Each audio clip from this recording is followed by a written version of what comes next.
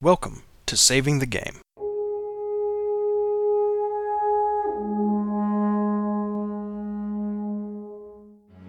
This is episode 99, Practical Advice for Running Gaming Events. Recorded Thursday, November 17th of 2016, with your hosts, Grant, Peter, and Mike Perna.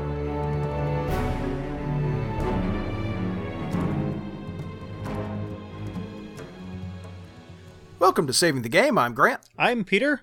And I'm Mike. We've got Mike back with us. Mike Perna. Every 33 episodes or so, I show up. You return as foretold. As according to the prophecy. Exactly. Foretold in the numeric numbering of our podcast episodes. Yes, also the tablet I had carved, but we don't talk about the tablet or look closely at it. No one's allowed to look at the tablet. You can kind of feel it in the dark. It's safe. Mike, for those of our listeners who joined us, 32 episodes ago or sooner, introduce yourself. Tell us about you and Game Store Profits and Inroads Ministries and all the other cool stuff you do. My name is Mike Perna. I am the president of Inroads Ministries. It's quite possible that you're listening to this on our site because we are blessed to have the guys at Saving the Game syndicated through us.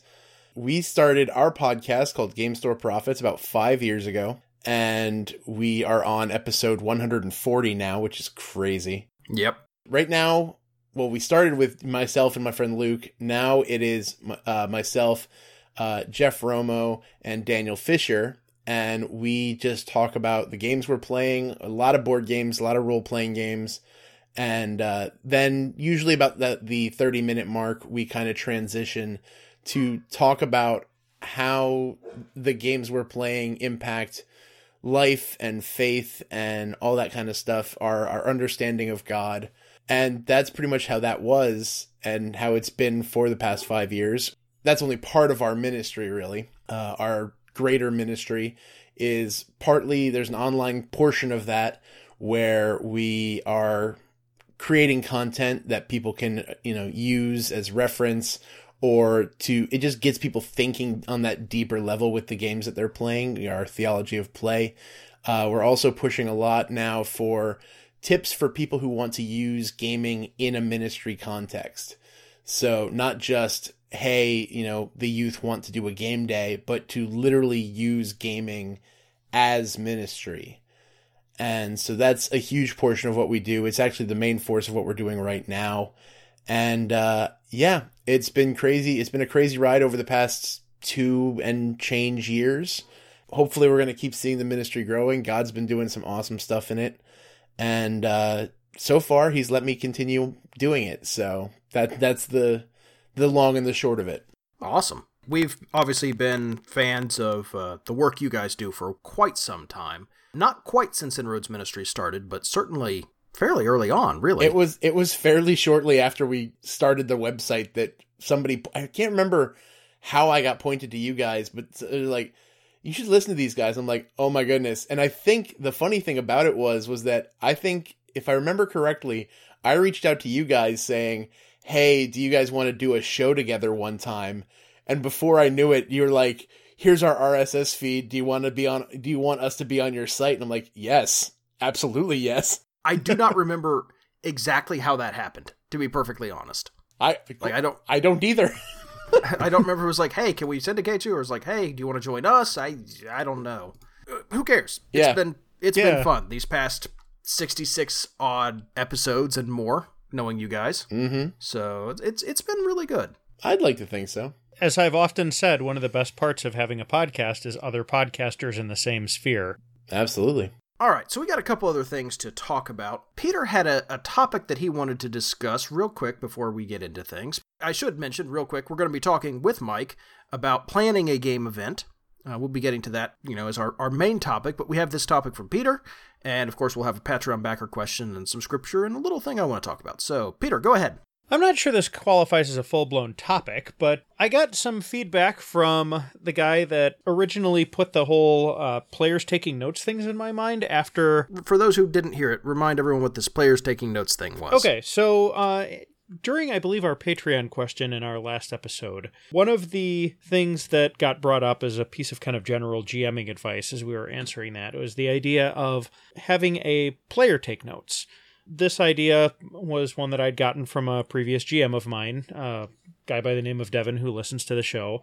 After our episode went live this Tuesday, he messaged me and was like, hey, I've got some more specific information about why I do that and kind of what I think works about it if you're interested. I was like, yeah, absolutely. Because I was kind of guessing as to why he did it, and he filled me in, and there's actually a bit more depth to it than I had really counted on. So Okay. I think I'm probably just going to read from the Facebook conversation here so I don't miss anything. But Yeah, go for it. said, and to answer your question about why I had someone take notes, first it lets me know what the players are picking up on. So if I dropped clues and they didn't make it to the notes, I could revisit some of those clues or others. Secondly, it allows players to have access to information which they might otherwise forget week to week. It's a lot of fun and very helpful as a player to page through the notes every once in a while and see how things are resolving or resolved. And sometimes those initial clues that were missed are then looked at in a new light and with new information so that the players realize the significance. And thirdly, it's nice to have a recap of what happened as a GM, as well as a player to remind me what is going on and to help get into the mood. And then he also mentioned that they had first started taking notes when he was playing a game in college. It was the first time that he'd had a GM with an in-depth story. One night they sat back and talked a few hours about what was happening in the game, and we all came to the realization that we really needed to take notes. Once every few months, we would take some time and review the notes to see if there were any loose ends we wanted to look into as our players, or to update our what-to-do list. It added a great deal of focus to our game. And he also added a note. He said, oh, and one more thing. It's great to see nostalgia. It's great to see the players read through and say something like, oh, yeah, I remember that. So I thought that was all great. It's useful gaming advice, and I just wanted to make sure that we laid it out there and didn't forget it. So, Oh, yeah. Good call. all right, enough from me. You guys have some other stuff, so Yeah, I get got out a of your couple way. things I want to touch on real quick. First of all, wrapped up my little Inspectors 2-session one-shot, as it were, yesterday. That was a lot of fun. Had everybody pretty much dying laughing because of things my wife said. That's always good. Interestingly, I'm not sure Inspectors was a huge hit as a system. The system is not immaculate, and we have a number of players who really like the art of game systems. They want to get in there with interesting mechanics and play around with those, and Inspectors is a little loose, and frankly, I made it looser because I didn't like some of the mechanics and just kind of went theater of the mind with it. So, while Ghostbusters franchise that does paranormal pest control in general is an awesome game, I'm not certain I'm going back to Inspectors because, frankly, I could do the same thing in any other game. I feel like Gumshoe would work better for that. Gumshoe would, honestly, Fate would, anything Rules Light would work great because the big draw of Inspectors is this confessional, the reality show style cutaway to someone talking in front of a green screen, foreshadowing what's going on, right? The person's talking directly to the audience. Yeah, and I feel like that's a mechanic that had a very specific place and time that has now passed. Well, the thing is, it's not mechanical. It's just, hey, this is what's going to happen. And we all go, all right, well, that's been established. Neat. It's an element that had a certain place and time. Reality TV has kind of mercifully moved off to the side a little bit, from what I understand. So Yeah, I think it's a little old, but at the same time, getting back to that, the foreshadowing thing, I think works really well. Well, you also have to deal with, what the group wants, because I can list a couple people that I play with that if you go with a mechanics light, heavy story game, which, Inspectors seems to be, they would thrive in it. Mm-hmm. Like, that would be the greatest thing ever. In fact, it would be harder for me to try and get them back to a number crunchy system with lots of crazy mechanics after doing that, because literally it would just be, let's sit down for an hour or so and just tell stories, and they would go nuts for that. Well, the annual Trouble with Rose game at Fear the Con is like that, but I don't know. I personally really enjoy that kind of game when it's in a contained space, but if it's going to be more of a campaign or an extended thing, I really do start really appreciating what a good set of rules can do for you. I agree. And for a one-shot, it worked fine. Yeah. And again, there are players who just, they want to change systems or explore new systems all the time because, and I am like this too, I like figuring out new ways to resolve situations and tell stories through mechanics and see what the interchange of mechanics and story can lead to. The list of games that we threw out as things we want to run soon are not necessarily story related. It's, okay, let's try Don't Rest Your Head because it has cool mechanics, and Fellowship, which is a powered by the Apocalypse game. Oh, hey, we've never tried an Apocalypse World system game. Let's give that a try. Fellowship, for the record, is kind of the Fellowship of the Ring style game where you are playing the chosen one of your race who joins a fellowship of people on a quest to defeat a big bad. Okay. And what's great about that is you're the only one of your race in that group, and you have carte blanche to describe your race and come up with everything about them and their history and their personalities, and you know, so it's kind of got some generic fantasy trappings built in. Okay. But if you want your elves to be something wildly different than your standard Tolkien-y elves, go for it.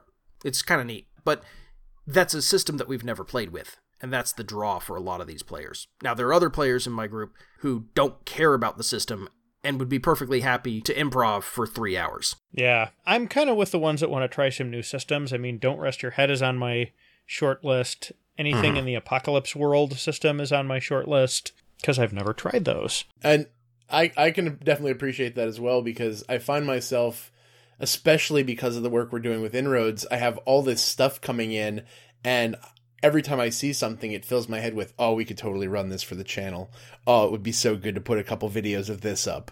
And so my head is full of like I'm sitting there and I go, oh, Dogs in the Vineyard, I want to play that. There's some deep stuff we can get into in Dogs in the Vineyard. Oh, somebody just donated all the stuff from Invisible Sun. That should be coming at the end of the year. Oh, we could totally do that. Oh, so I totally understand that concept. Yeah, talking with you, Mike, the Cypher system is also on there. Oh, it's so good. It's my favorite Dogs system. in the Vineyard very much. Cypher system's my favorite system, I'm not going to lie. Yep. So anyway, that was just an interesting thing that came up out of this game. It was like, you know, it went well. We all had fun in the middle of it, but I'm not sure that it really clicked to the point where everyone's going to want to go back to it. So we'll see what happens. On the bright side, one of the guys who I've been gaming with for more than a decade, who has never run a game, has decided to run this Fellowship game. So I'm excited to see him step up to the GM plate for the first time. Nice. Awesome. Yeah, that'll be good. There's this kind of pervasive, like, meme or trope in the gaming sphere about, you know, first-time GMs always screwing up and stuff. It's not true. No, a lot of the not. time by the time somebody is ready to sit in that particular chair, they have something very specific in mind. It's like a first novel from a really good author a lot of the time. It might not be their most polished work, but it's got all of their best ideas and stuff in it and can often be very, very cool. Usually if I'm telling the GM that their first time they're going to screw it up, it's because, in fact, I just did this. I went down to see a buddy of mine who recently moved into the New Jersey area, so I was super happy because before this, he and his family were living in Jakarta, Indonesia. So he went from being a 12-hour time difference to an hour's drive away. And so he's wanted me to teach him D&D for years, but it's because he was in Jakarta, it was impossible to connect. Sure. And so now that he's here, he's like, you got to do it. So I'm like, all right. So we planned. I drove down there. My wife and I went down and hung out with the family. And I ran a one-shot of D&D 5th edition for him and his buddies. Literally before I left, like 3 of them had ordered books. And they're now in like their second session. And I'm still getting emails. And they're like, am I doing this right? Is it okay? I go, don't worry. You're going to mess it up. You're brand new to this stuff. You're fine. Oh, yeah. And that sense of, am I doing this right, never actually goes away. Right, exactly. So, you know. Yeah.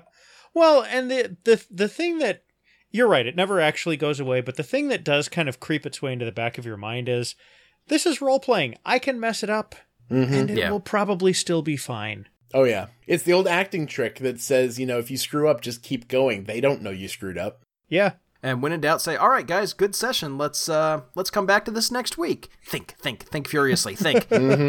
Trust me, I've been doing a lot of that with our D&D game. Yeah, something tells me we probably didn't handle Sal exactly the way you were expecting us to. No, you handled Sal, the friendly beholder, exactly how I expected you to. Oh, okay. Well, that's Sal, good, the friendly beholder?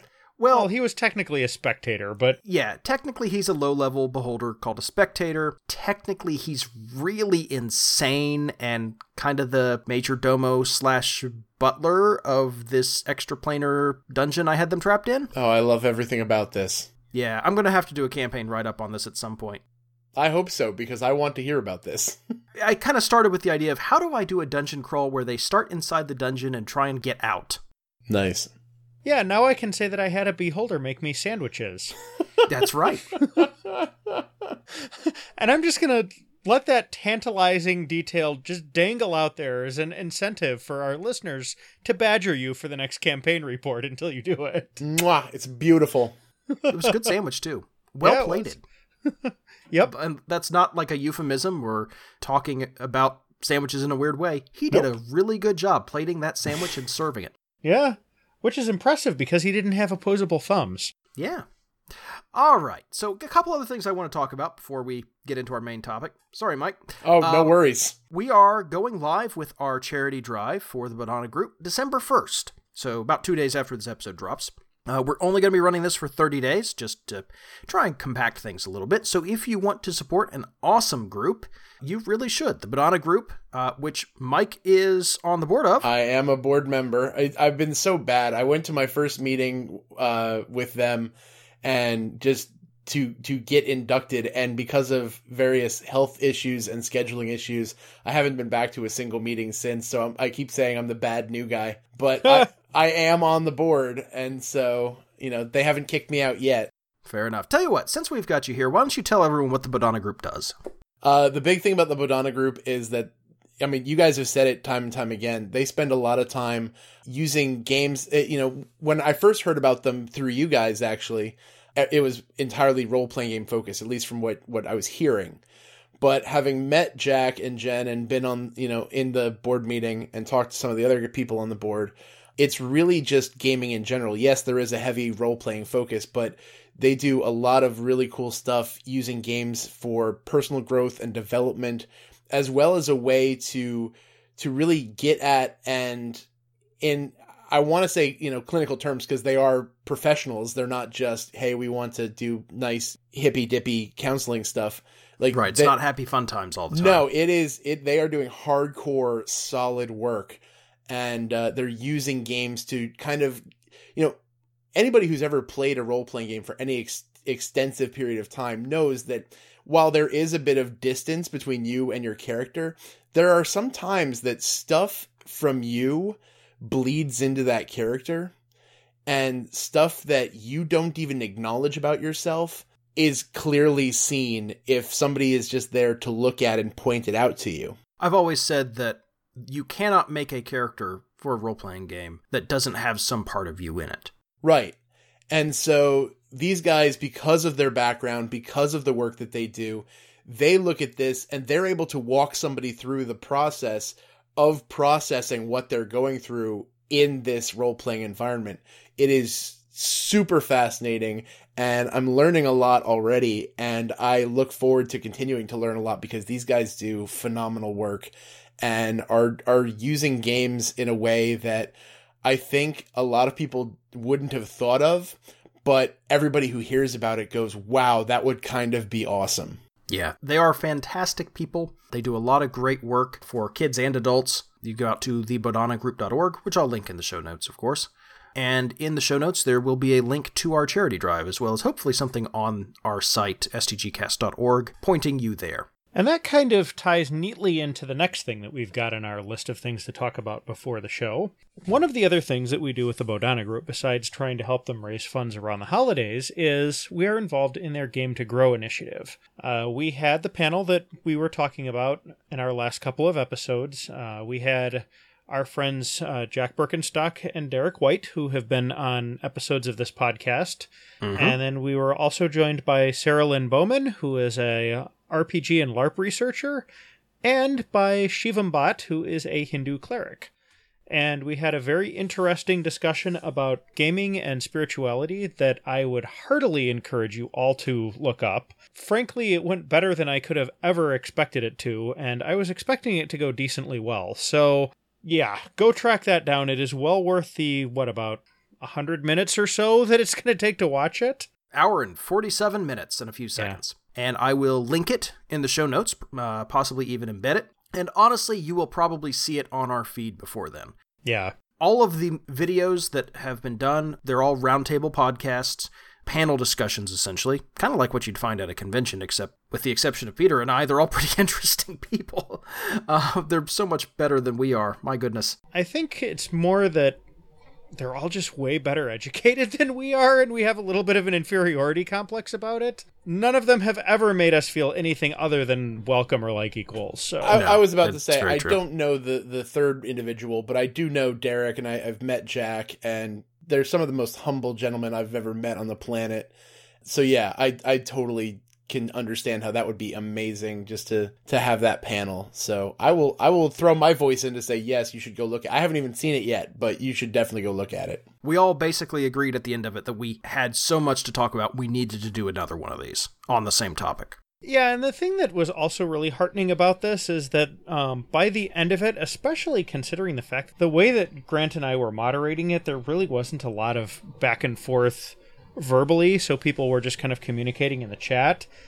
I have a feeling a lot of those panelists are probably going to keep track of each other too, which was kind of cool to see. Yeah, that was great. And we're hoping to have Shivam on at some point. Yep. Don't know what to talk about yet, Sarah. But he was such an awesome... Yeah, Sarah as well. But, they were both so awesome. We're like, all right, we got to add them to the rotation. Yeah. The thing is, we kind of neglected Sarah a little bit because we've already interacted with her so much through Game to Grow and some other stuff. That's true. Yeah, Shivam was totally new to us. I'd heard him on one podcast before, but he'd done so well that it was like, okay, this is definitely our guy for a wider perspective. And yeah, that was... That was really good. Yeah.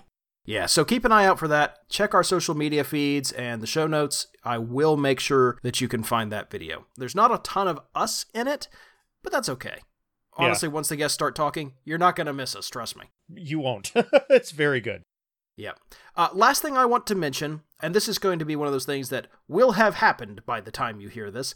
I just found out this week that there's a big-ish fandom convention happening in my hometown, Greenville, South Carolina. It's happening this weekend. 3-day multi-genre fandom / culture con. Think Dragon Con, but smaller, happening here in Greenville.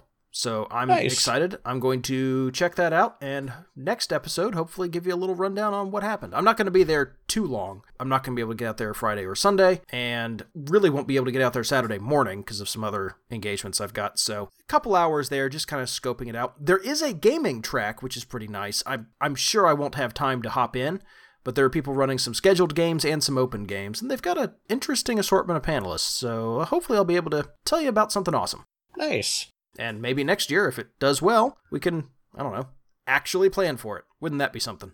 That would be. Okay, so we've got a Patreon question to get to. Mike, do you have a die handy, or do you want me to roll the... If you give me a second, I will have one. Leave it to me. I'm never without one. Right, of course. Wait, I'm looking for a 20-sider. It's a 19. All right, so this is a question from longtime backer Doug Hagler. Oh, Doug. I love Doug. Doug's great. And actually, I think we're going to be talking about some stuff you've done with Doug. I have actually. I went out to Phoenixville to do an event with Doug. All right, so we'll keep that in mind. But Doug has this question for us. What, if anything, do you think is simply off limits for a game? Is the answer different if we're talking you personally or for gaming in general? Mike, do you have thoughts on this? I can't really speak to specifics because I don't think there's any way that I can nail down a specific thing that crosses like every situation. I really think that it all comes down to you have to be aware of the people playing. It seems obvious, but everybody deals with their own stuff and they process differently. Some people want to run into an issue to deal with it and move past it. Some people, if you bring them to that place, they'll collapse. I can't say that there's, a cookie cutter way to do this. For me, I'm not the kind of guy who runs like a con game. So if I'm running a game, I at least vaguely know part of what everyone's doing. Or if I don't know the people well enough, I keep everything I don't push a boundary. I just say, all right, we're just going to have a fun time. We're going to have a nice story and you're going to, beat some things up or, do some cool skill stuff or whatever. But I think that gaming, maybe it's because of the fact that, I just got done talking about the Bodhana group, and maybe they're rubbing off on me. But I think that gaming provides a unique opportunity to step into that stuff. Like, I know for me personally, I've been able to process a lot of crazy things because, like, there was one character, it was the last character I played while my game group was still running 4th edition. Ugh. But the last character I played when we were in 4th, he was straight up evil. He was lawful evil, and he was the worst kind of evil in my opinion, which is he was evil to the point where he thought that everyone would be better off if he was in charge. Like, he was evil for the sake of everyone else's benefit. Mm-hmm. And I was doing terrible things. Like, my character was literally, like, leading good men of God off to slaughter because it would benefit him.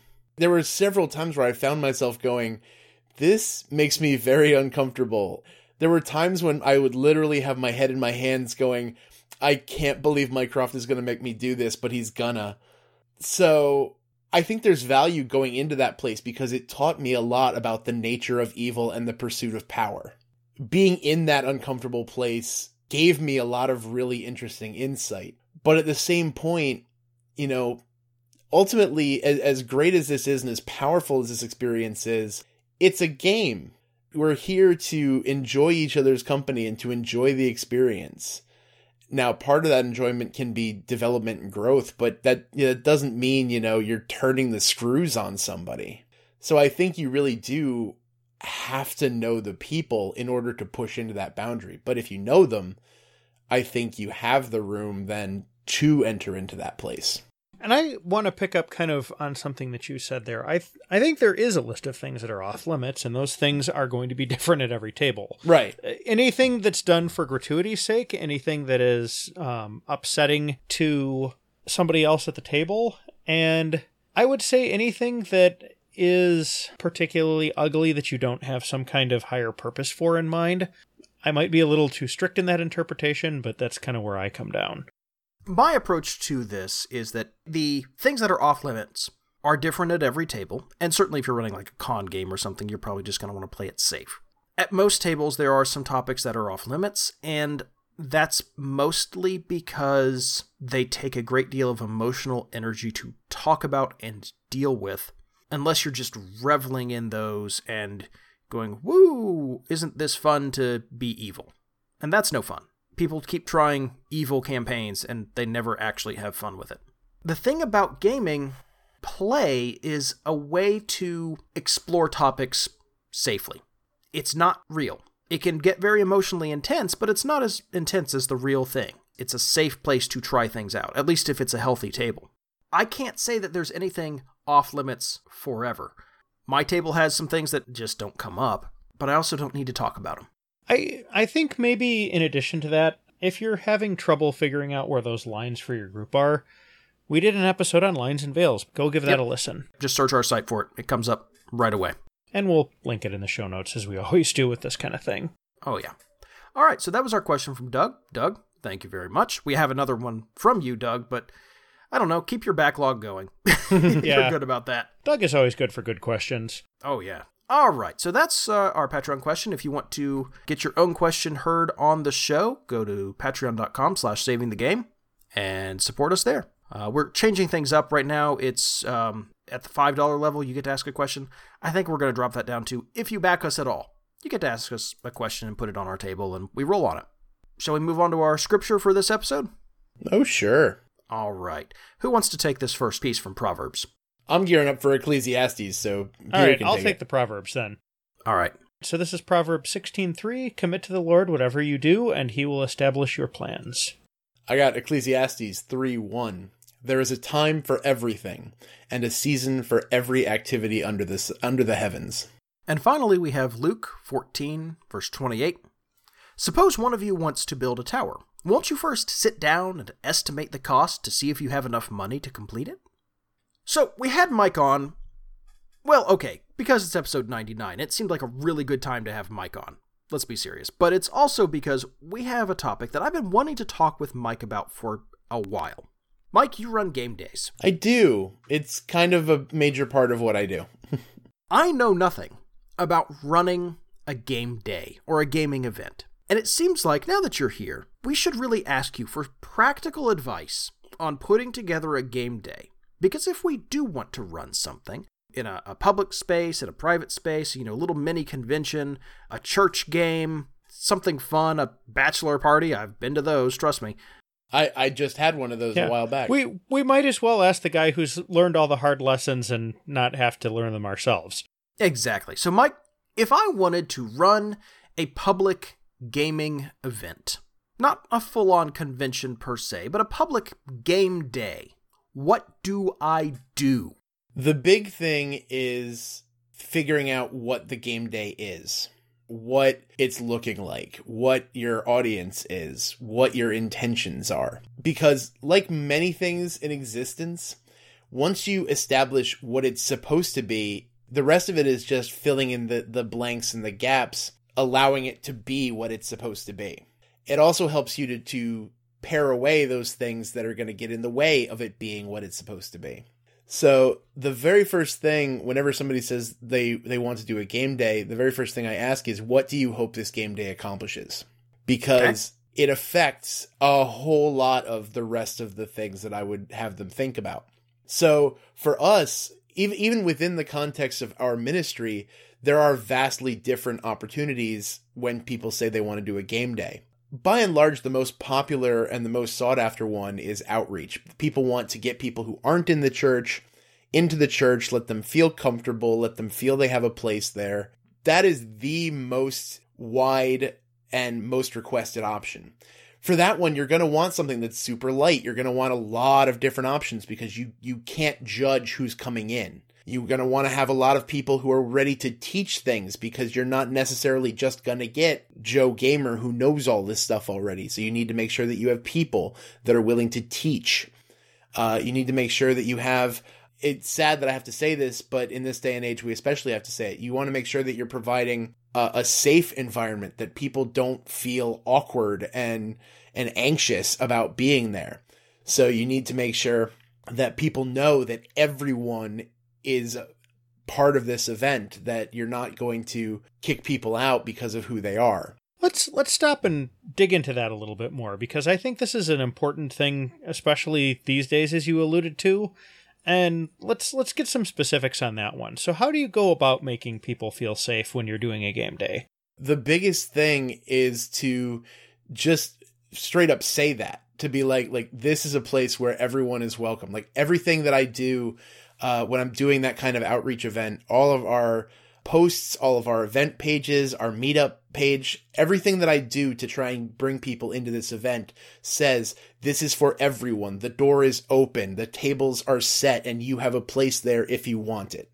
Do you have a written code of conduct for that? I don't, as of yet, have a written code of conduct, mostly because our events tend to be on the smaller side, so I haven't had to formalize it. I basically just meet with my volunteers and say, hey guys, this is how it works. Okay.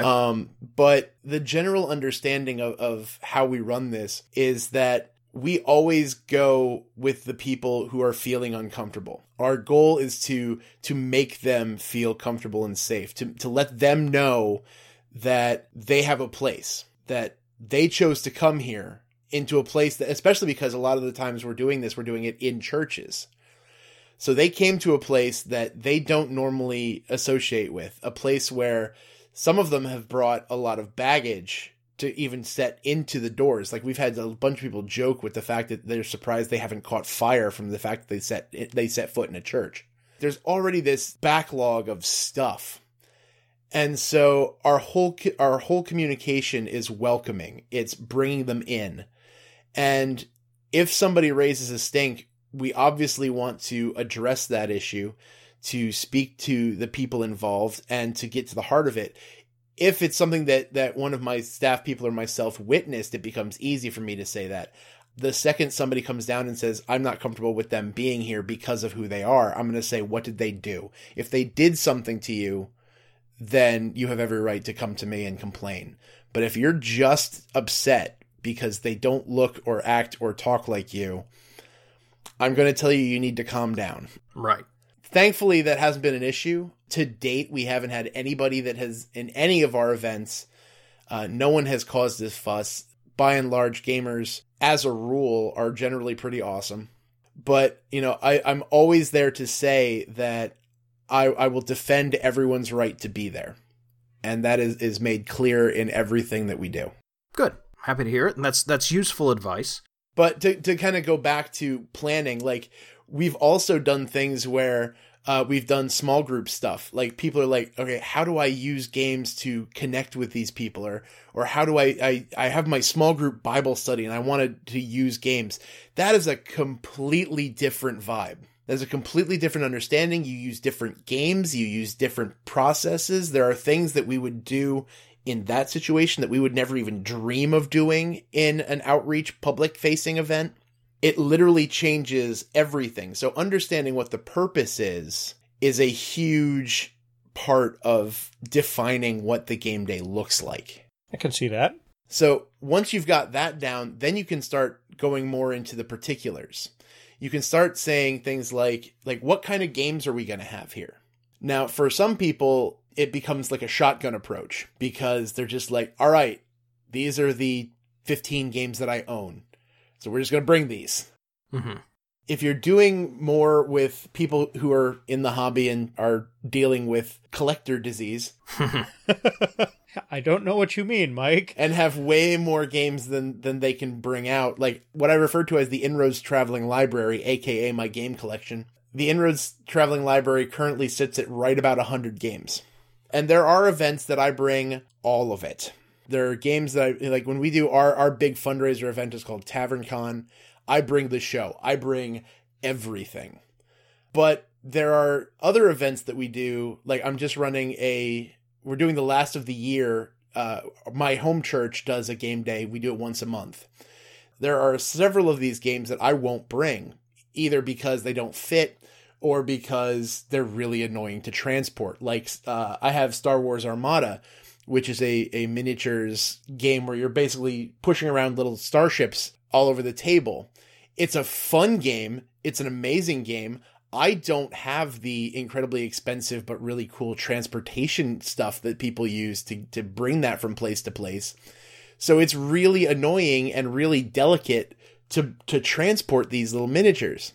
Yeah, and if you do something like a traditional war game with terrain, that's just horrendous to transport. That is another thing. Yeah, you're always trying to figure out... Or even just a giant board game like Twilight Imperium. Well, again, that has to do with a lot of the practical stuff because you have to think about how long is this event going to be? How many people are you expecting? For instance, you mentioned Twilight Imperium. This game day that I run at my home church, it's 4 hours long. That's like half a Twilight Imperium. Imperium. That's like half a Twilight Imperium game. Yeah. And so... You might have it set up by the time that's over. Right. Yeah, there's that. But even then, let's knock it down to a level below that. There's a game called Eclipse, which is not the same as Twilight Imperium, but it has a very similar vibe to Twilight Imperium. That game plays out in like 2 to 4 hours. Now, I can bring Eclipse with me, but I have to realize that for me to have that game, that means I'm basically taken out of the event. I would be playing Eclipse, which I love because I love big 4X games. But as the primary teacher for a lot of these events, it's hard for me to bring something that weighty because all my attention goes there. I can't be greeting people. I can't be answering questions. I can't be talking, which is the major thrust of our event, is making, real human connection. I would be playing Eclipse. Let me ask you this. Do you do any vetting of games that other people bring? More often than not, I at least have heard of the games people bring. I try very hard. This is just me, though it is a helpful tip. I try very hard to be at least mostly up to speed on what's out there. Now, granted, the world of board gaming is so ridiculously huge these days, and there are so many indie companies and Kickstarters and whatever, that it's impossible to know everything. Mm-hmm. But I constantly I'm watching the Dice Tower for their reviews. I listen to a collection of podcasts to get reviews on what's out in the gaming world. I'm growing a number of publishers and people like that are out there. And I'm in contact with them to see what they're putting out there. I try to get at least a general vibe. And so it's rare that somebody's brought a game and I go, I've never heard of this before. Currently, we only have one game that is straight up off limits. Cards Against Humanity? That is Cards Against Humanity. The reason being is because of the fact that our events are generally slated as quote-unquote family-friendly, we want to at least be cognizant of the fact that there might be little kids there. Right. And so that game makes me uncomfortable. I don't block it because it makes me uncomfortable. I block it because it makes other people uncomfortable. Right. The other one I've heard of being very iffy is Chaos of the Old World. You know, some people would have an issue with that. I don't. I've never had to deal with it. That would be one that I would kind of do on a case-by-case basis. Mm-hmm. I would probably get the temperature of the room, as it were, see what they're up to. Because like I said, I don't mind pushing a boundary if it's going to potentially lead to something positive or an interesting discussion. So I'd kind of take the temperature of the room. Likewise, there's a game that's we have a list of games that are Bible-based that are actually worth playing, as opposed to so many that aren't. And one of them is a game called A Game for Good Christians. And if anybody's ever played that, they would probably think me hypocritical for banning Cards Against Humanity, because it's basically Cards Against Humanity, but with the Bible. Interesting. And the main reason why that one's okay and on our approved list and Cards Against Humanity is blocked is intention. It goes back to the same thing with the game day. The intention of Cards Against Humanity is how terrible a person can I be? And I'm not making that up. That's literally the stated purpose. Right.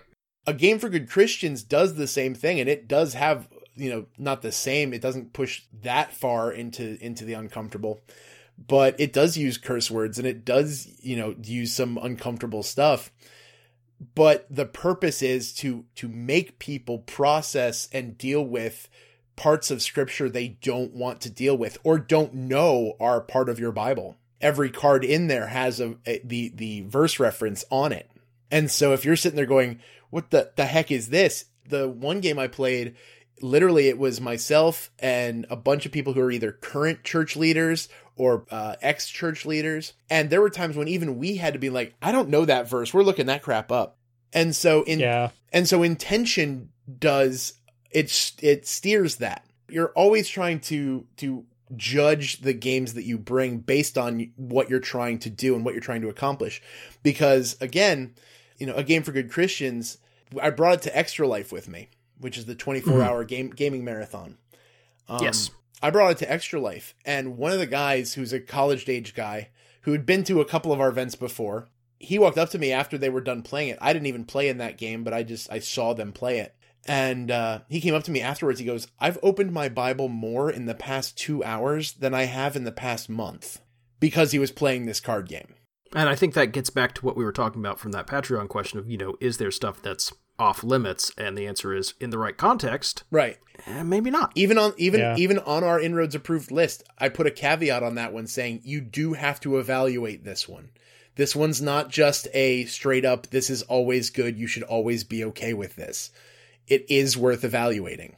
But yeah, so you're evaluating the games you bring, both for the content, for the time it takes to play it, for the complexity. Like if you're dealing with this is cute, you guys play Monopoly and stuff, if that's your crew, do not bring the heavy hitters. Right. Yeah. Although, by all means, pull Pandemic out, because that crowd will love that game. Oh, Pandemic is fantastic. Pandemic is one of my go-tos for a game that people... that does have a level of complexity to it, but is very much approachable. Oh, yeah. So you're judging, the audience, you're judging all this stuff to try and figure out what games will fit well. The number of people you're playing. If you're going to have an event where maybe 5 people come, you want to make sure that you have games that handle that. Likewise, if you have a game where 40 people come, you need to make sure that you have stuff that hits on different levels. Like have a 2-player game for that couple that shows up later in the evening. Have a big Uber game that literally gets everybody playing together. I would highly recommend Two Rooms and a Boom, which is a huge, big crowd game. Oh yeah, I got to play that with the Tuesday night games guys. It was amazing. I can only imagine playing with them. That would be nuts, because that game is nuts to begin with. But again, that one, you want to make sure you have like a big ticket, like get the entire room playing kind of game. But at the same point, like when we did Extra Life, at most we had like 10 people. Mm-hmm. And somebody's like, let's play Two Rooms and a Boom. And I'm like, I mean, it's not impossible to play with 10 people, but do we really want to do that? Yeah, it's not quite suited for it. So one thing I will throw out there real quick is that if you're doing something that's more RPG based than board game based, yeah, the content of an RPG is dependent entirely on the GM and the players. Right. Sure, there's the fluff and the setting of the game that's chosen and all that, but ultimately it's what you focus on. I can run a D&D game entirely suitable for my 4-year-old or entirely unsuitable for 40-year-olds. Right. Yep. This is where some planning comes in. Registering games ahead of time is, I think, important if you're trying to be careful about the content that's there. And it's a good idea anyway. There are free tools to do this. We like Con Planner because it's what Fear the Boot uses to run Fear the Con, and it's free. That's exciting. Yeah. And it's well suited for slot-based games. But anything like that where people can sign up ahead of time will make your planning a whole lot simpler. Yeah. And especially if you're in a place where you want to do role-playing games, especially if you're bringing outside GMs. Now, granted, if you're doing like you and your buddies are running games, you don't have to worry about that content. You guys will have gotten together beforehand to say, hey, we're trying to do this. But Sure. if you're letting, Joe, whoever, come in and run a game, you want to, not control that content. Like that's a little bit strong, but to at least have an understanding that makes sure that they know these are the guidelines and you need to follow these. It lets you vet the game. It also, like you said, just for scheduling purposes. You got to set expectations. Right. And again, it all comes down to the understanding of what the event's going to look like and what it feels like to be playing in it. Mm-hmm. Then there is, once you get that done, you get to a lot of the practical elements, like we're going to hold this, because that also will feed into different things. Like if you're playing in a bar, you can't have a huge epic board game that takes up 3 tables. No, card games will be tough in a lot of cases. Right. So Yeah. you have to know where you're going. Like I brought a bunch of my small box board games to a Starbucks, but even then I had to make sure that I got the right table at a Starbucks, because those little tiny rinky-dink ones don't work.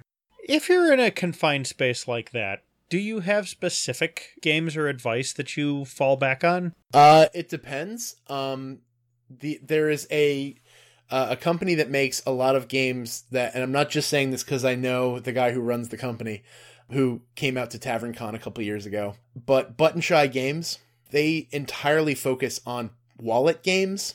Like most of them are in the 16 to 20 card game. It literally does fit in your pocket. Those games are brilliant for small, tiny spaces, because at full footprint, you're maybe looking at the size of a keyboard. And I'm talking like computer keyboard. Like that's not a piano. Yeah, no. This is if every card is out there, that's what you're looking at. So it doesn't have a big footprint. And the beautiful thing about those games is that I think that at most you're spending like $10 or $12. Most of them are cheaper to get those. And so not only is it cost efficient, it's also space efficient. So if you're worried about that, then there are games available to you. There are other stuff too. There's an increase of solo gaming that's going on right now.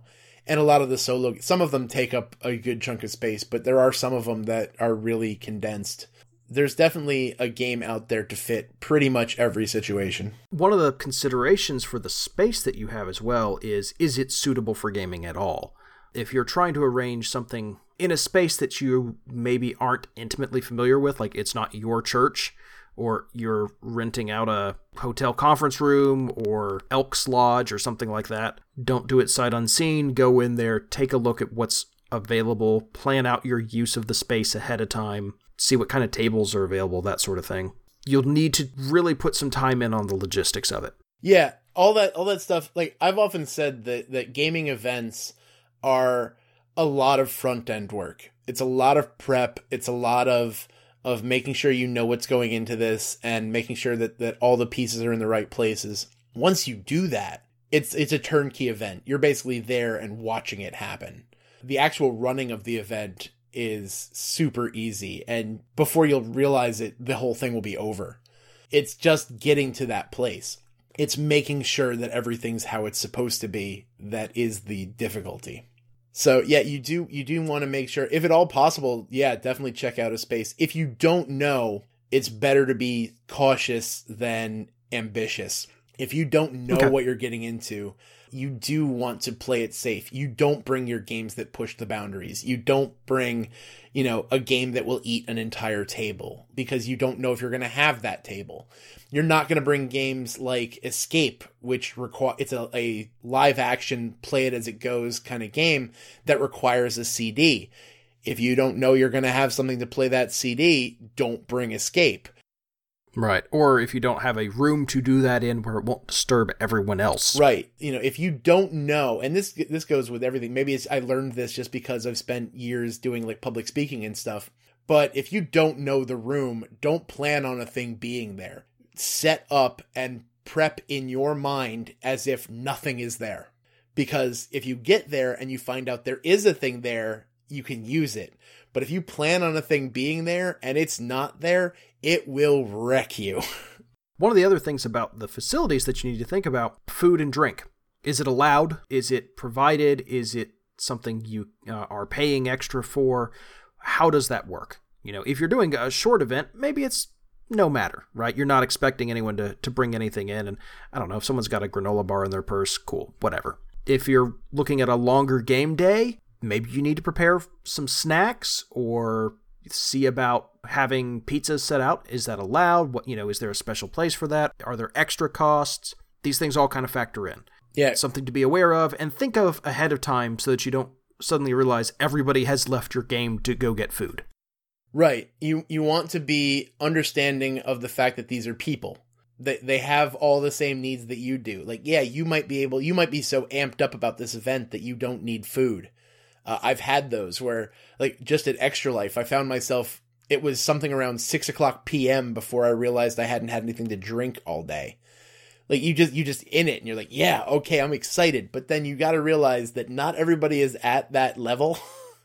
Yeah. Not everyone has been dealing with the adrenaline of getting this thing to a reality. Well, and when the adrenaline wears off in the situation you described, you're like, now dehydration is my friend. Exactly. So you need to be able to how long are they here for? If they're here for a couple of hours, you can maybe get a bag of chips and you'll be fine. If they're there for 10, 12, 24 hours, you best plan multiple meals and some snacks and some drinks and, make sure that there's all the proper facilities that everyone's going to need. You might need, to make sure that you have a power outlet for any kind of phone, because especially nowadays, modern gaming, a lot of them have some kind of app integration. So you're going to want to make sure that your phone is legit. Like, there's a lot of stuff that you need to take into consideration when doing this on that practical level. A couple other notes, and we're running a little long, and I apologize, but I have this effect on you guys. You do. It's Yeah, fine. We like talking to you. Yep. Staffing. Mm-hmm. This is probably not going to be paid staff, let's be honest. It's hashtag nonprofit life. Yeah. Yeah. But you need to make sure you've got sufficient volunteers helping you out. Mm-hmm. Friends and family obviously are a good place to start. If this is an event put on for someone, see if they can provide volunteers and make sure that those volunteers are well educated as to what's going on. They don't necessarily have to be gamers, I have found, but they need to be able to at least help people get started. One thing that I do, and if somebody comes up to me and says, I want to be a volunteer, there's a couple things that I will say up front. I say, one, you are here to work. Yes, this work is a lot of fun. Yes, this work is really entertaining, but it's still work. So if you're here as a volunteer, when myself as the guy running the event says, I need you to go do a thing, kindly go do the you thing. need to be prepared to just get up and do the thing. Because when you're dealing with something that is this kind of fun environment, a lot of people are like, oh, I'm just here to hang out with my buddies and play games and stuff. And no, that's not why you're here. Well, and if you want to do that, that's allowed, but then don't be a volunteer. You're not a volunteer, you're an attender. Right. And maybe you can be a more helpful attendee than usual. Right. But if you're wearing an Inroads Ministry shirt or a Saving the Game shirt, we have shirts. We do. Or a local convention shirt or whatever.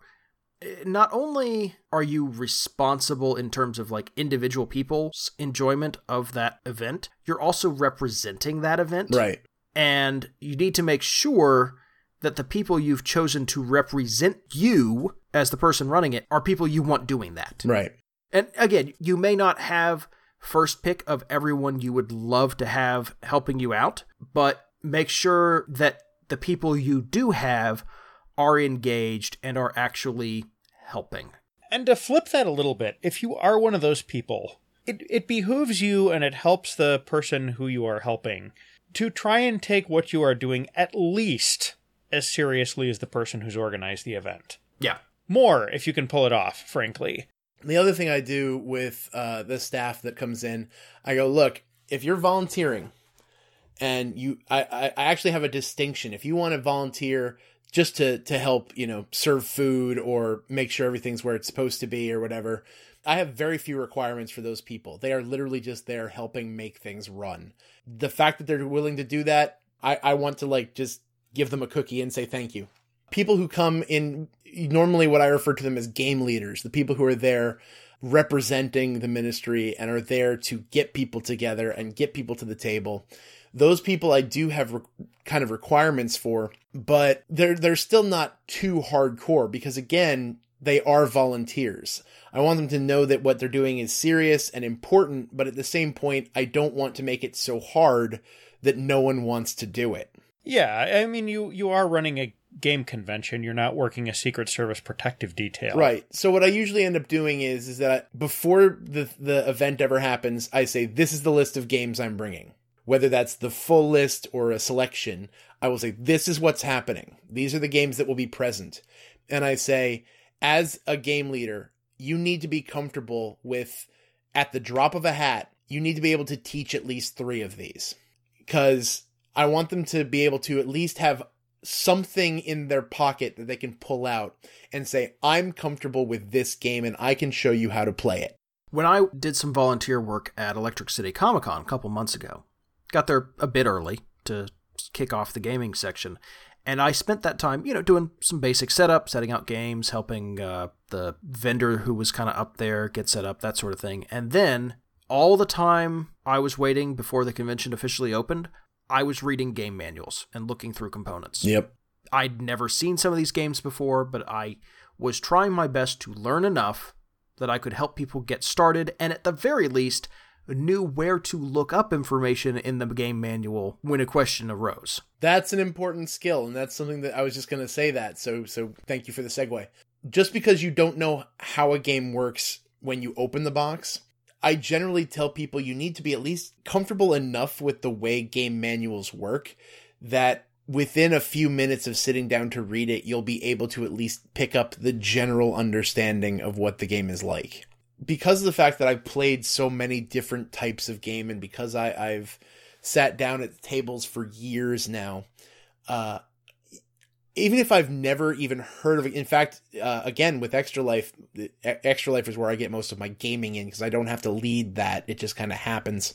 When I sat down at Extra Life, we were playing a game called Saloon Tycoon, and I'd only heard the title. I didn't know anything about the game, didn't know anything about how it played, but within 3 minutes, I could tell you exactly how that game's played. Now, I wasn't any good at it, but I could at least tell you the basic functions of a turn. Okay. And so being able to do that, to be at least familiar with the process of, okay, I know that the setup will be in the front of the book. I know that there will be a section dedicated to what your turn looks like.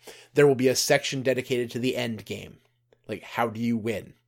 Because that's literally what people want to know. They want, how do I set this up? They want to know, what do I do on my turn? And they need to know, how do I win? being able to do that in a matter of minutes, the rest of the stuff can fill in. And even if you get the rules wrong, at least you'll be at a functional level. So that's an important skill that you make sure that the people that are leading games at your event need to know. That even if they don't know this game, they need to be able to parse a rule book. That's a good point. Last two things I want to touch on. First of them is communication. Mm-hmm. I am a manager in my day job. I will tell you, one of the secrets of management is over-communication. Oh, yeah. I know that annoys people sometimes, but I need to stay on top of what's going on to make sure that everything in my department is running well. And I need to make sure that nobody feels left out of the loop, feels at a loss for what to do, and feels like I don't have their back. Mm-hmm. Those are all important. On the other end of the spectrum, you also want nobody to feel like you aren't watching. Well, there's that, but from a positive perspective, I want to make sure that they are comfortable and have all of the resources they need to do their job. Now, I take the same approach with customers, and this is why we have a 100% satisfaction rating in my support department. My general stance is that I do my absolute best, unless I am specifically waiting on something from, one of my team members or another department or something like that. I don't leave support tickets in a state where they are waiting on me to respond. Right. Right? On a regular basis, I'm following up. Do you need anything? Are things working now? Has there been any progress? Were you able to investigate this or that? Whatever it is. These are all technical questions, but the point is, don't be afraid to over-communicate, especially at the start, and make sure that everything is kept clearly, and make sure everything is recorded so that you can go back and look at it. If you're doing phone calls or visits, take copious notes. Otherwise, honestly, do everything by email so you can search through it. It works remarkably well. There's a reason when I set up a guest appearance, and I didn't do this for you, Mike, because you know what you're doing. You've been here before. Not my first time at the rodeo. Yeah. No, but, not even your first time at this rodeo. It's true. But for every other guest appearance, and in fact, I did this for your second one as well, I have about a page-long email that I send. Mm-hmm. I customize it to make sure that it's not a form letter. But the bottom half of it is kind of just boilerplate about, all right, this is who we are, this is what we do, this is how we do things. It's got some of our basic rules, like no politics, don't be a jerk, things like that. Yeah, we have a clean rating. Please respect that. Please be careful. In fairness, I think I've only had to bleep myself. Oh, no, didn't we have to bleep Katrina? Yeah, we had to bleep Katrina, and I think we might have also had to bleep one of the pastors we had on once. Yeah, that sounds right. Blast those pastors. You can't trust them. Oh, pastors. Yeah. Anyway, I usually just say I have only had to bleep myself, which is largely true. But, things like that. Basically, look, here's everything you need to know laid out. If you have any questions, please contact me immediately. I'll be happy to answer them to the best of my ability. Open it up, make it very obvious that I am there to communicate. When you are collaborating with multiple people, make sure that they stay in the loop. There are a lot of different tools to use for this. Mm-hmm. Email is a common one. It's not always the best. If you need to do a lot of planning, a Google Doc that everyone has access to works great. Trello, Evernote. Anymore, there's a litany of productivity apps that you can get. There's one that I use for communication with teams called GroupMe. It'll either use text messaging or email or something that they use to just blast a message to every person in the group. Yep. Game to Grow uses Slack, and that works well. Slack is another one. Great. If you've got a regular team that does a lot with social media, setting up Hootsuite teams is a great idea because you can communicate within Hootsuite.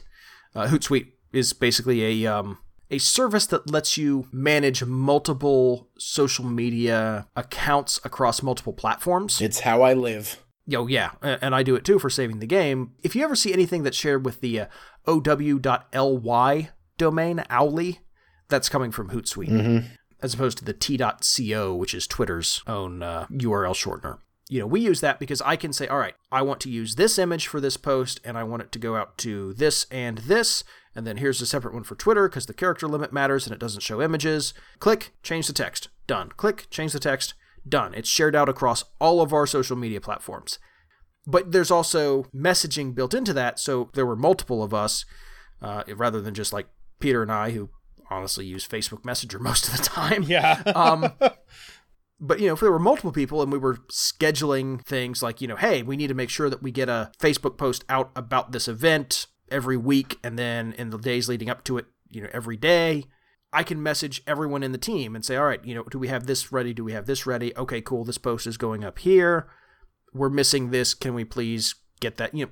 Whatever tool you use, make sure that you're communicating copiously. Not to the point where people feel overmanaged, but you need to be able to get information when you need it. And frankly, people feel better with somebody who talks and asks for feedback and communicates regularly and quickly than somebody who takes 3 days to respond. Right. Yeah.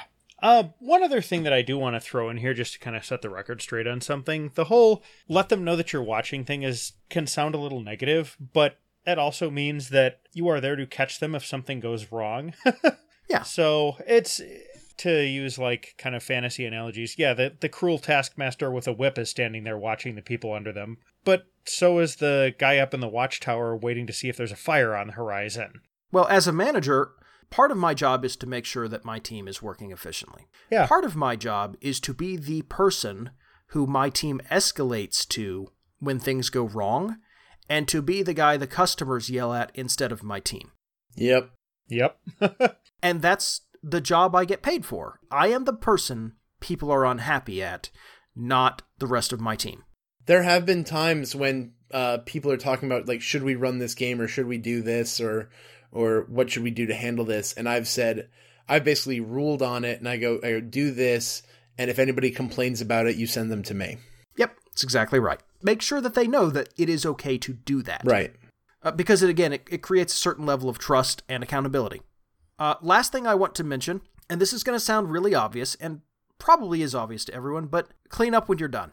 Oh, yeah. I know that sounds silly, but if it's a rented facility or a space that you have been given for a few hours or something like that, stick around and clean up. You're going to be tired. It's going to feel rough, but pack it up. Make sure it's just like you left it. Be a good guest.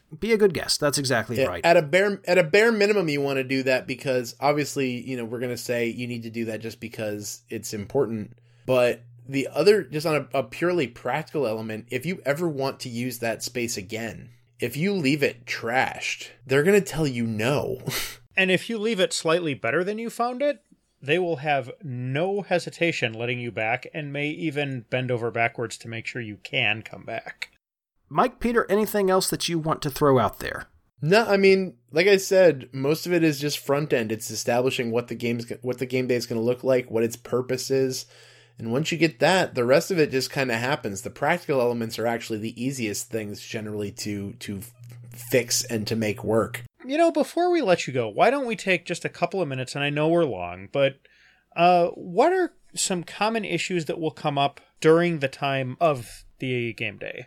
And how do you deal with those? Because that's probably something that at least a few of our listeners who have this in mind are screaming at their iPods right now.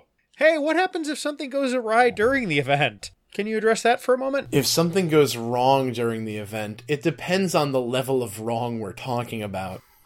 Well, yeah, I mean, a fire and running out of pizza are two different things. That's exactly, yeah. But the biggest thing is to just be calm and address each issue as it comes up. Don't let things kind of fester or, oh, that's not a big deal. If somebody is thinking that whatever the issue is big enough to bring it to your attention, it's at least worthy of that attention. Normally, people are all focused on their games or their conversations or whatever. But if somebody goes out of their way to say, hey, by the way, this is a thing, you're generally in an area that you need to, even if all you need to say is it's not a problem, if you need to be that voice that says it's not a thing, you need to at least at a bare minimum take that time to evaluate and say, no, it's okay, this isn't a thing. Because it's on their mind. It's distracting them from what they're doing. And nobody wants that. Anything particular, like I said, it's going to be on a case-by-case basis because so much of running these game days are about the people playing them. All we do is the people who run the event are setting the stage. So if you have people who are generally good-mannered and good-willed and everyone's just there to have fun, it will be the smoothest event you'll ever run. If you're talking about dealing with alpha gamers and whatever, or you're dealing with people who just kind of stumbled in and don't know what this event is, but they just, are there to cause problems, it's going to be more of an issue. I would say that the biggest thing, and this goes for conflict resolution just anywhere, is to always be just calm and direct. If a thing is going wrong, you need to be the person who is the stability there. And you just kind of move into it. You just kind of I've never had anything major happen that I've been worried about. I'm very thankful to that. I'm very, very thankful for that as of right now. But you just have to be the one who is keeping that level head, because stuff will eventually happen. As much as I say I'm thankful that nothing has, I'm always prepared for something to go wrong. So you just kind of just take the breath, say, all right, what's the issue? And you just move through it. You deal with it and you move through it. Ideally, you make it to the point where everybody else feels like they can get back to the games that they were playing. Okay. I think we can wrap it up there. With perhaps one final reminder that you are doing this to have fun. So don't lose sight of the fact that you're doing something awesome with good people, even while you're planning all this and, pulling hair out, making sure that you've got enough tables. Right. So there we go. Well, Mike, thanks for joining us. This has been really good. Oh, I love it. I'm always up for, hanging out with you guys and doing an episode. Yeah. Good, because we're going to have you on again, I'm sure. Always a pleasure to have you, Mike. Episode 132, right? Yeah. Is my math right on this? Yep. That would be another 33 episodes. Maybe a little before then.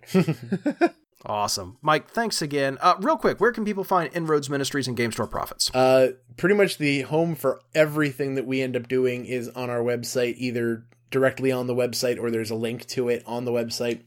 It's inroadsministries.com. That's INN roadsministries.com, because all roads lead to the inn.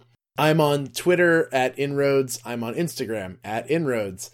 That's the bulk of where you're going to end up finding me. I'm on Board Game Geek if you're on that website. I'm Inroads Mike over there.